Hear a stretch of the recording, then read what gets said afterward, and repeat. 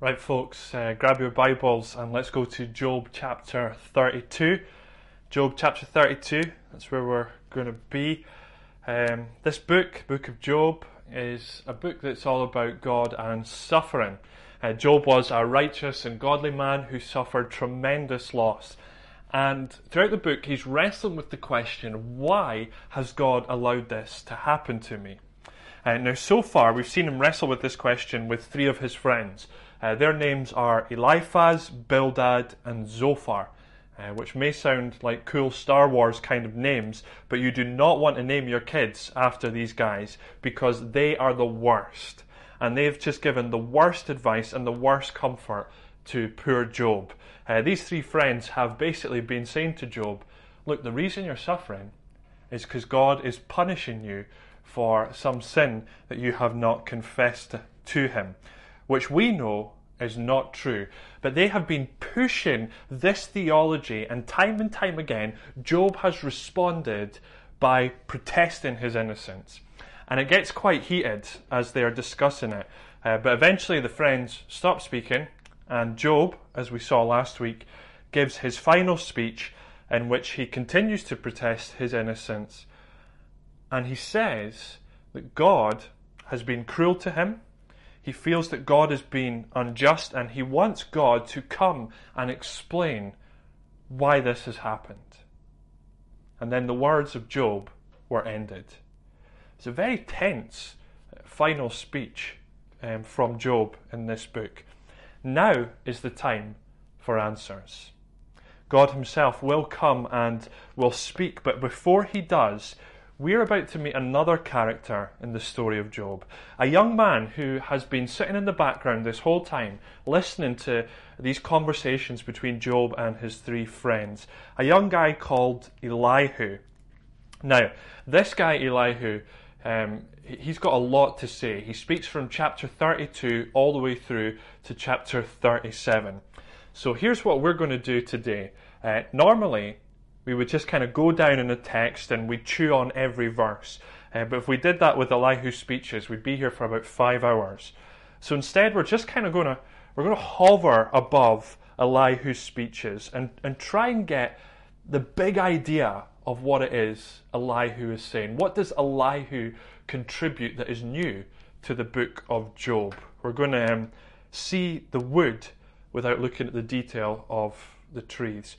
And I hope that as we do that you'll go and read Elihu's speeches yourself, and hopefully it will make more sense kind of having that big picture idea of what is going on. There's a lot of wisdom, I think, in Elihu that can help us in suffering. So let's meet our boy. Let's read chapter 32. We're just going to read the first 5 verses, and then I'm going to pray and we'll try and look at Elihu's speeches. Chapter 32. So these 3 men, that is Eliphaz, Bildad, and Zophar, these 3 men stopped answering Job because he was righteous in his own eyes. But Elihu, son of Barachel the Bootsite, of the family of Ram, became very angry with Job for justifying himself rather than God. He was also angry with the 3 friends because they had found no way to refute Job and yet had condemned him. Now Elihu had waited before speaking to Job because they were older than he. But when he saw that the 3 men had nothing more to say, his anger was aroused. Let's pray, and then we'll spend some time looking at Elihu's speeches. Father, this is a difficult part of Scripture. It is very confusing, a lot of the stuff that Elihu says, and yet we know that it's here to teach us wisdom. And so we ask, Almighty God, that you would teach us wisdom. Help us to understand what's going on here. Please, by your Holy Spirit, would you speak to us? Would you show us Jesus? Would you give us the wisdom of fearing your name? Please, we ask this in Jesus' name. Amen. Right, what are we to do with this guy, Elihu? You can see, even from just that short little reading that we did there, you can see what we notice about Elihu is that he is an angry man. And when you read what he says in chapters 32 through 37, that anger really does come out. So how are we to read him? Is is he just like the other three? Is he just like Eliphaz, Bildad, and Zophar? Or is Elihu someone different? A lot of folks are very divided on this. Elihu is like the Marmite of Bible characters. Some think he's great and others think he is just terrible. And the reason he gets a lot of stick is because if you were to read his speeches, he can come across as quite rude, insensitive, and arrogant, a kind of hot-headed young guy who's got a lot to say. But I would say that we need to be very careful of reading our tone into what Elihu says here, because I think the book of Job as a whole wants us to view Elihu as a good guy, as a positive, wise friend of Job. This is someone that we are meant to listen to.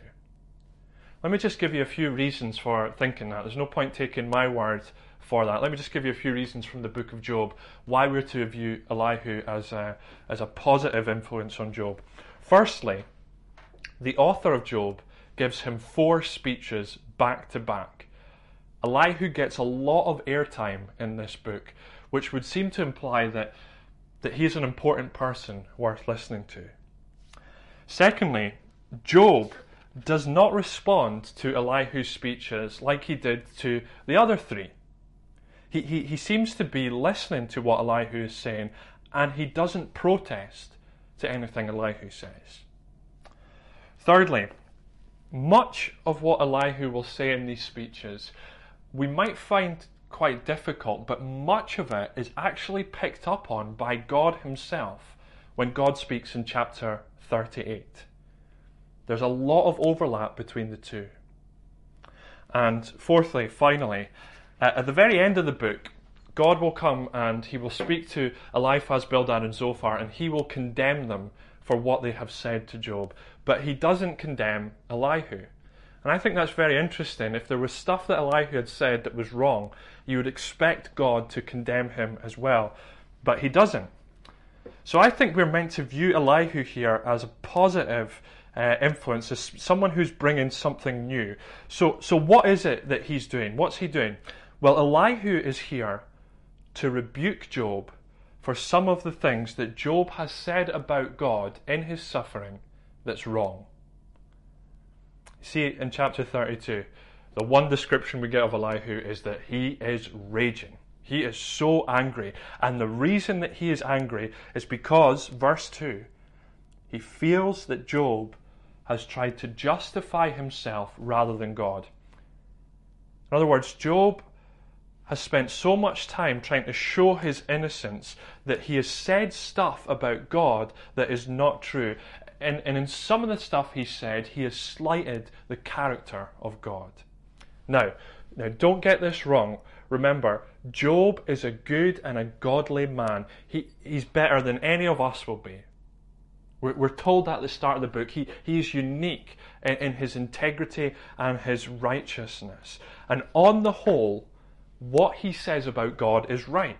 And God will say that. At the very end, God will speak to Job and will commend Job for what he has said. But there have been moments where he has made some accusations against God that are just wrong. Which is why, after Elihu speaks, and then God himself speaks, do you know what Job says after these speeches? In chapter 42, he says this: I despise myself and repent in dust and ashes. Now that is not something you'd say if you were innocent. Job knows at the very end, he knows that he went too far and that he said stuff about God that was wrong. And Elihu is calling him out on that now. One commentator put it like this: Job is not suffering because he has sinned. That's what Job's 3 friends have said. He is not suffering because he has sinned, but in his suffering, he did sin. He's not suffering because he sinned, but in his suffering, he did sin. So, what Elihu does is in 3 speeches, he picks up on certain things that Job has said about God that are wrong. And then in a final speech, he calls Job to trust in God's justice and God's power. So let's kind of hover above it. Let's walk through what Elihu is saying. Walk through these first three speeches.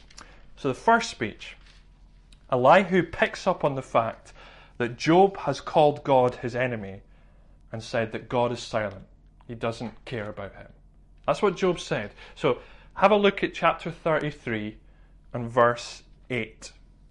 Chapter 33 and verse 8. This is what Elihu is saying, Job has said. But you have said in my hearing, I heard the very words, I am pure, I have done no wrong, I am clean and free from sin, yet God has found fault with me. He considers me his enemy. He fastens my feet in shackles. He keeps close watch on all my paths. But I tell you, in this you are not right. For God is greater than any mortal. Why do you complain to him that he responds to no one's words?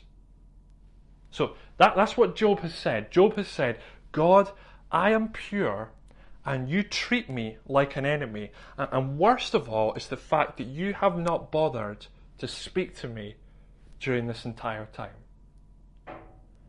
Now we can understand that, can't we? That feeling of God being silent in our pain. But Job has gone beyond saying that's what he feels to saying that's what's true. It's almost like God can't be bothered with me. He treats me like an enemy for no reason. And so Elihu responds by saying in verse 14, look, God does speak. And he can speak in many different ways. In verse 15, he mentions that God often speaks through dreams.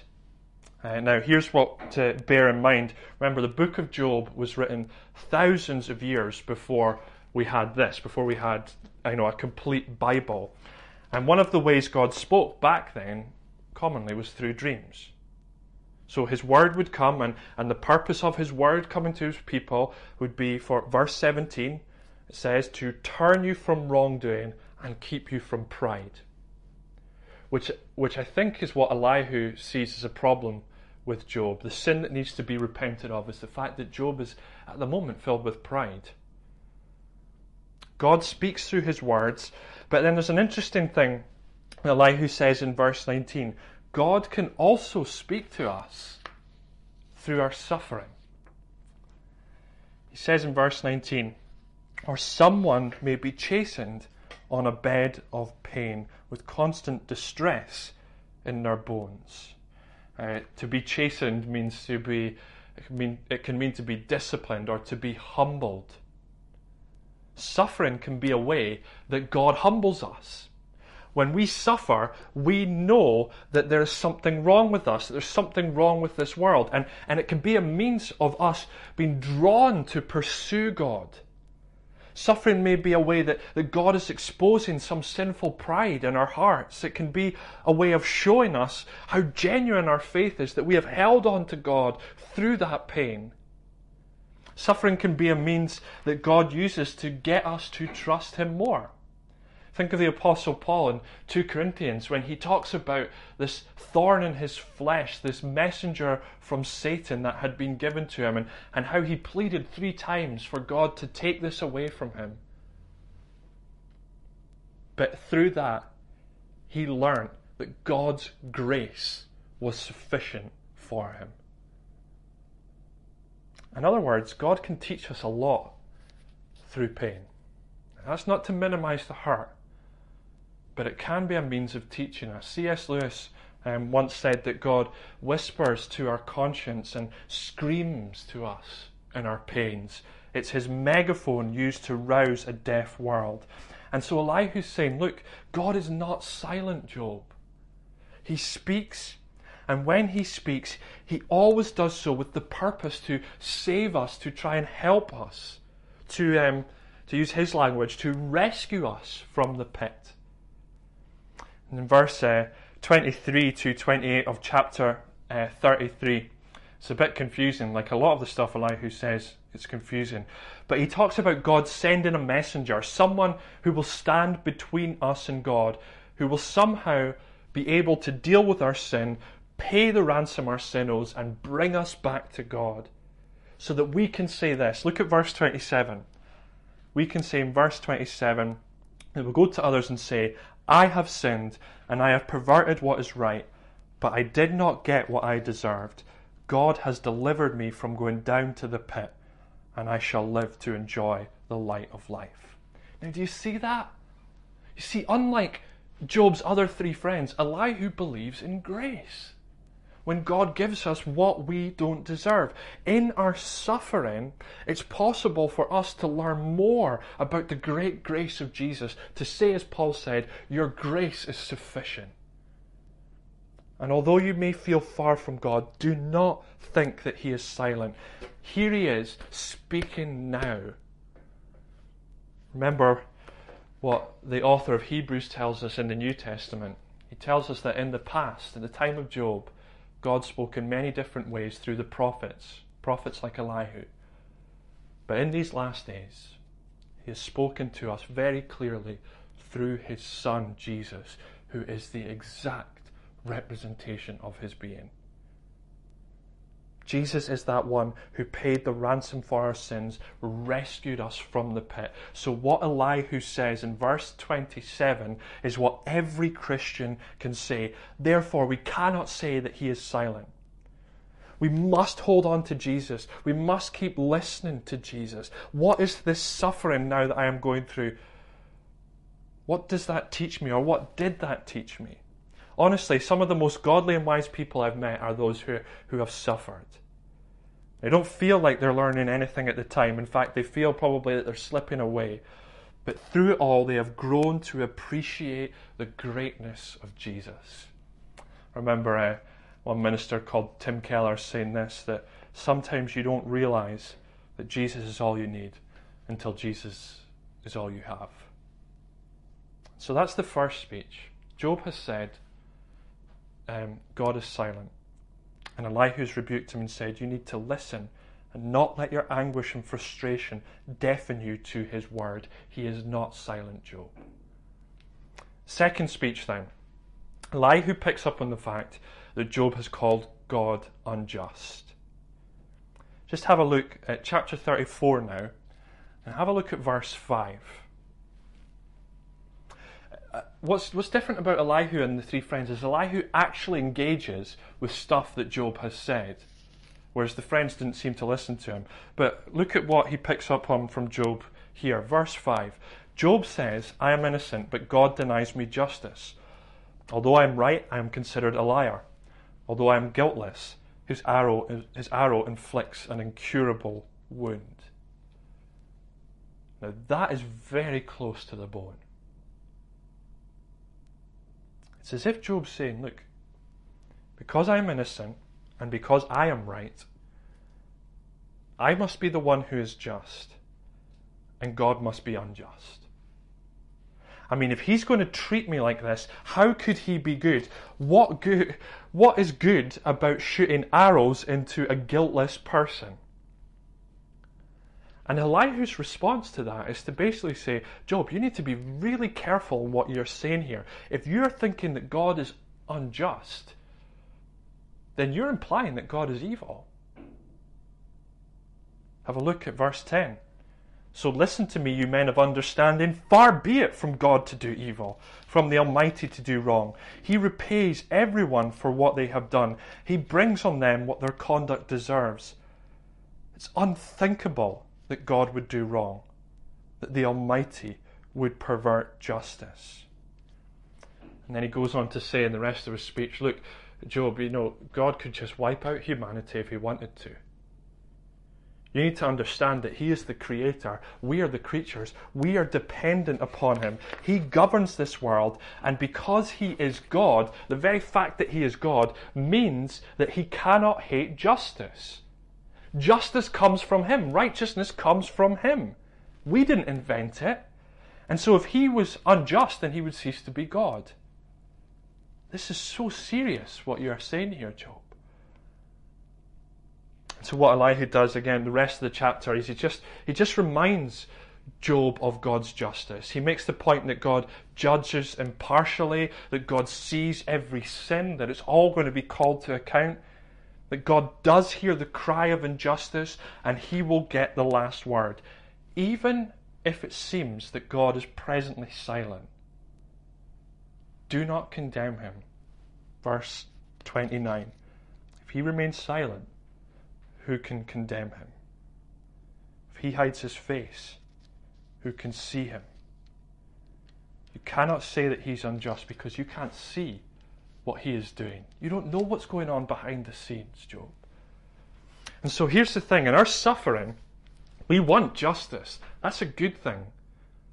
And we want God to act, but very often we want that right now, and we want it on our terms. And there's a danger that if we don't get it on our terms in the way that we would like, we start to slight God. Because we think that we know how it should be done, and that he's not doing it to our standards. And I think one of the things Elihu is trying to do in these speeches is to get Job to say, look, you need to be careful that you don't try and force God to operate on your terms. Don't think that the way that you see the world is the right way. Cannot God deliver justice even if we can't see it? We see only a tiny slither of time. Does it not make sense that the eternal God who sees the beginning and the end might operate in such a way that it's hard for us to understand with our finite, frail minds? Is it not possible that this great God can bring suffering into our lives for our ultimate good, even if we can't see what that is? And we can't expect to have all the answers because you're not God. And God's not just a larger version of you. And so the promise that we have in the Bible is that everything that a follower of Jesus faces will be used for their ultimate good. Nothing is pointless, and everything will be brought to account. Every act of evil and injustice. No one is getting away with anything. People like Jimmy Savile did not get away with it. The pain that we face as Christians is never pointless.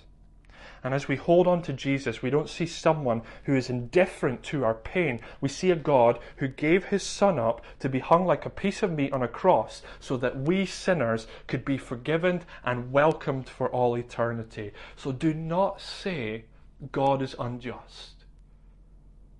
Do not think that God does not care about me. You cannot say that. It would be so wrong, and especially in light of the cross. What more could God give to show us his goodness and love? And that speech ends by Elihu saying, Job, you need to repent. And Job does, eventually. That's the second speech. Third speech is this. Elihu picks up on the idea that Job thinks that God owes him. We're in chapter 35 this time. Chapter 35. Have a look at verse 2. Elihu said, do you think this is just? You say, I am in the right, not God. Yet you ask him, what profit is it to me, and what do I gain by not sinning? What's the point? What's the point in giving my life to God if this is what happens to me? Now remember what we know about Job. Job loved God. And he followed God because of who God was. Remember that great statement of faith right at the very start of the book? After his suffering, where he said, the Lord gives and the Lord takes away. Blessed be the name of the Lord. But it seems, whilst that is true of Job, it seems that as his suffering has gone on, there have been points where he has started to feel it's not worth it. And Elihu wants to make the point, look, Job, remember, God does not owe you. How you behave does not affect the world. Look up at the heavens, he says in verse 5. Have a look at the clouds. Tell me, whenever you sin, does that affect the clouds? Or what about if you are righteous? Do you think if you are righteous, that somehow that affects God, that you are giving God something that he doesn't have? Do you think that God owes you? In other words, do you think, Job, that by your behaviour you can dictate how God the Creator should work. That you can control him by how you behave. That's just such a key point, I think, that so many fail to understand. In fact, Elihu says that people cry out when they're oppressed, but the reality is that many cry out when they don't really care about God. Verse 10, no one says, "Where is God my Maker, who gives songs in the night?"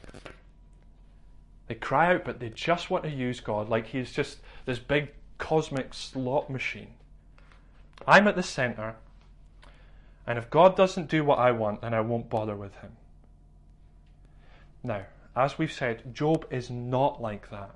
Job is not like that. He really is a genuine follower of God. He loves him. He said some amazing stuff about God in this book that we've studied, and some of it's just wonderful. But there are times where I think Elihu's saying that some of what you're saying is starting to sound like you're treating God that way. And so, Job, be very careful. Don't open your mouth with empty talk. Verse 16. Be careful not to multiply words without knowledge. I mean, how many of us have said stuff that we regret? How many of us have said stuff when we've been really down that it wasn't true, but in the emotion that we felt, we've said it and we've regretted it? How many of us have been cruel and callous even in times of pain, even to God? We've had to think back and put our hands over our mouth. Can't believe that we said that. I think Job felt that, and Job will actually do just that. He'll put his hand over his mouth and he'll be ashamed at some of the stuff he said in his pain. And he will repent because he is a good, godly man. And so Elihu has said to Job, this is what he said, look, God is not silent. God is not unjust, and God does not owe you. And he closes with a big long speech in chapter 36 and 37, in which he's basically saying, look, Job, God is mighty in justice and power. Do not expect to be able to understand every detail of how he works, but trust him. Fear him, Job. Job, you're a man who has feared God. That was your defining trait. And it's so important that in your suffering you continue to fear him. It's so important that in our suffering, we fear the name of the Lord. So, what are we to do with all that? In other words, what would we miss if we just didn't bother with Elihu? I've listened to a few sermon series on Job, and quite a lot of people just miss Elihu out. Partly because they don't know what to do with him, I guess, and because a lot of the speeches are quite complicated. So, what can we learn here from these speeches? Well, let me just close with 3 application points about why these speeches really matter. First is this: Elihu's speeches warn us to be careful in what we say about God in our sufferings. You cannot use suffering as a license to sin and to say whatever you want about God.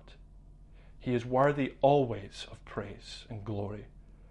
Always, regardless of the circumstance. Because he is God. And all throughout these speeches, Elihu has been warning Job of speaking what he mentions in verse 16 of chapter 35, words without knowledge. Something that God will pick up on as well in his speech in chapter 38.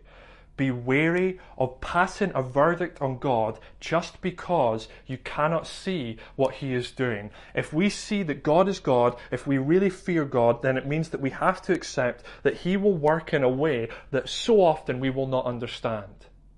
He is far greater than us, so don't expect to be able to know what he is doing all the time. But hold on to the fact that he is God and that he is good.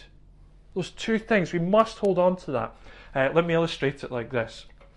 My wee boy, Lewis, had to get his Jags this week to help him, build up immunity from measles and mumps, I think it was, and so forth.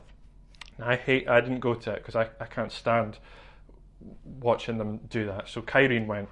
Now Lewis is only 1 year old, so he doesn't understand when he's in the doctor and he's got this stranger sticking a sharp prodding needle into his leg, he doesn't understand that all this is for his good. He's not thinking, thank you, Mother, for inoculating me against future disease. I shall endure this pain because I know it's for my ultimate good. No, he's screaming, he's crying, his face is going bright red, and he might be thinking in his wee mind, I don't know how it works, but he might be thinking, why would you do this to me? You see, he can't understand. He doesn't have the perspective, the understanding that we as his parents have. And we don't have the perspective, the understanding that God has. We might be thinking that God is being cruel. In reality, he's not. And it would be wrong and sinful for us who are in Jesus to make some of the accusations that Job made here in his speeches. And Job will know, and by the end of this book, Job will know God is good. And God is great. That's the first thing. You've got to be careful what we say about God and suffering. Be emotionally honest, but be careful that you don't start slighting God's character. Second thing, I think these speeches show us that a good Christian friend will help point out if we say stuff in our pain about God that is wrong. Now, not in an arrogant, self-righteous way, but in a way that shows genuine concern for godliness, because you want to help them. Suffering does make you very introspective. It shrinks your world. And having a friend who can help you get out of that introspection is a good thing. We've seen in Job how we comfort suffering friends. We've seen not to give pat answers. Just being there for people. Just being there, not saying anything is so important. Listening. Gently reminding them of the truths of Scripture. But there may also come a time where you have to say to your friend, what you've said about God there is not right. Often it's not straight away. Maybe they just need to voice stuff, but there does come a time. Remember, Elihu sat back for a lot of what Job said. It does come a time where you have to do that. A good Christian friend will do that because our goal is not to flatter one another, but to help one another to be more godly. That's where true joy and contentment is. Proverbs 27 says, faithful are the wounds of a friend, but an enemy will multiply kisses. There's quite a few wounds that have been inflicted by Elihu. I wonder if Job would understand that proverb, that he was a faithful friend. Thirdly, and finally, and this is how I think we need to just bring in every sermon on Job, all of this highlights the greatness of our Saviour Jesus. Job's always a pointer to Jesus, the truly innocent sufferer. So in Job's successes, we see how Jesus does that infinitely better. In Job's suffering, we see how Jesus has suffered far more extremely. And in Job's failures, we see where Jesus has succeeded. When Jesus suffered, he did not turn against God, though he was the only one who was truly innocent. Like a sheep before its shearers is silent, he did not open his mouth as he was led to be slaughtered. Hebrews chapter 5 says that in his suffering, Jesus learned obedience. Get your head around that one. In the garden before his crucifixion, he prayed for God's intervention. And what did he say? Yet not my will, but yours be done. Perfectly obedient. Right through the most unimaginable torment, he was perfectly obedient, and never once did he sin or say anything wrong. See, where Job failed, Jesus succeeded. Where we fail, Jesus succeeds. So although we often sin, here we have a Saviour who has wiped away all the consequence of our sin and our foolish talk. When we have said stuff in the heat of the moment that is just wrong. One who has paid the ransom and will bring us to God for all eternity. We know that he is not silent, that he is more than just, and that although he doesn't owe us anything, he has given us everything. Let me pray as we close. I have sinned and I have perverted what is right, but I did not get what I deserved. God has delivered me from going down to the pit, and I shall live to enjoy the light of life. Father, those words are true for every follower of Jesus. So forgive us if in any way we have defamed your character or slighted your name. Teach us to fear you, because you are worthy and you are good. Thank you, God, that you do not hold our sins against us, but you sent your Son to deliver us from these sins, to deliver us from the pit, so that we can enjoy the light of life for all eternity. Father, teach us wisdom and teach us what it means to fear your name, and help us to be good friends, good counselors, good comforters to others who are suffering. We pray this in Jesus' name. Amen.